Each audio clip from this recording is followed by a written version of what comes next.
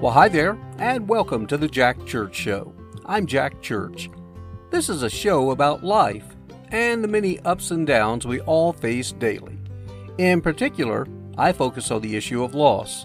Now, that can be everything from, in my case, the loss of my beautiful wife, or for you, it may have been the loss of a parent, a grandparent, child, spouse, pet, job, you name it. Loss is something we're all guaranteed to experience, but how we face it will help determine our future.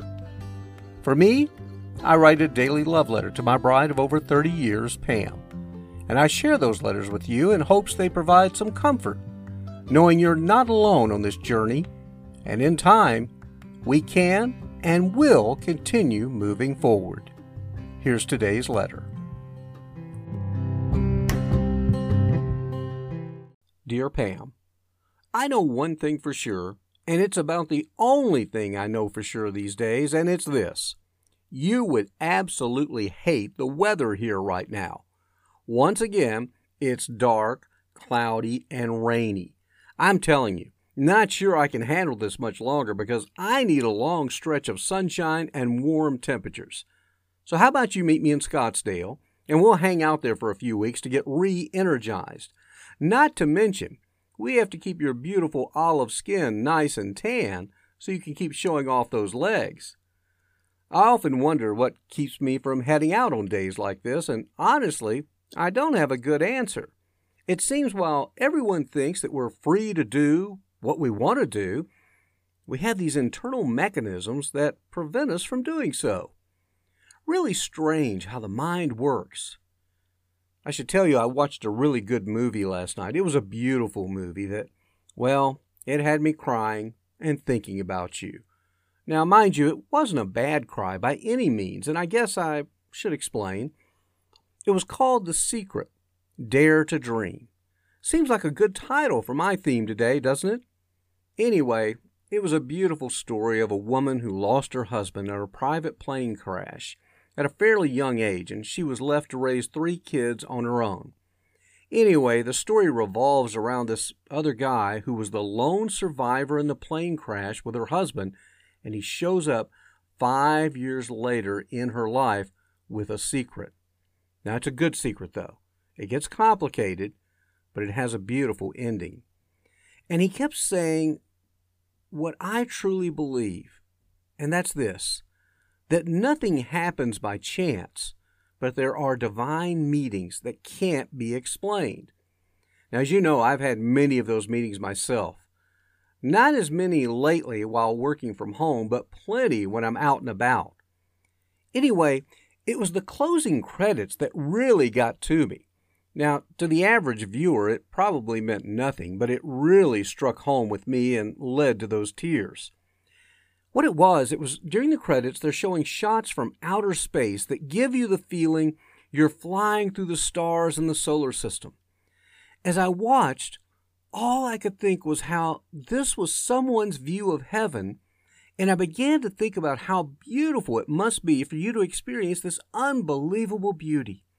I thought how you could be flying through the air and swirling past me, our kids, and other family members.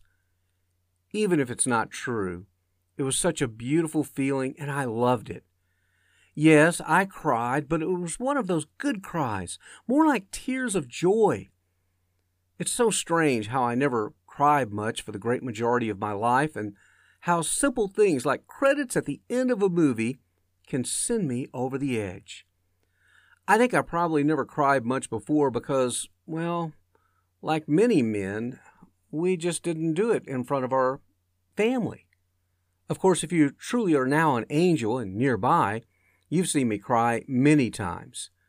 My hope is you have also been there to dry my tears and offer a gentle kiss. And while I can't physically touch or feel you, I want to believe you're here from time to time, just watching over me. After the movie, I went to bed and, believe it or not, I dreamed about you all night long. I can still see what you were wearing. It was those cute little green shorts with the matching striped shirt you had. I so remember this particular outfit, and it was so real seeing you in my dreams. Now, we didn't really talk. It was more just you walking around, and it seemed I was watching. I was very close by. It was kind of like how I imagined you as an angel watching me. Isn't that strange how our roles were reversed in my dreams? Maybe it was God's way of showing me how you see me now. I don't know. Is that crazy talk? It could be. But for now, I'll take it as a sign you are alive and well, but I just have to be patient to see you again. I sure do miss you. And by the way, it's basketball tournament time, and I did fill out brackets again for both of us. I'll let you know if you win. Remember how your last tournament with us, you won my office pool. It seems so fitting since it came at a time when you were starting to have some great pain as God was preparing to take you away from us to heaven. I'm glad you're no longer in pain, but I still miss you so very much, and I will love you forever and always. Jack.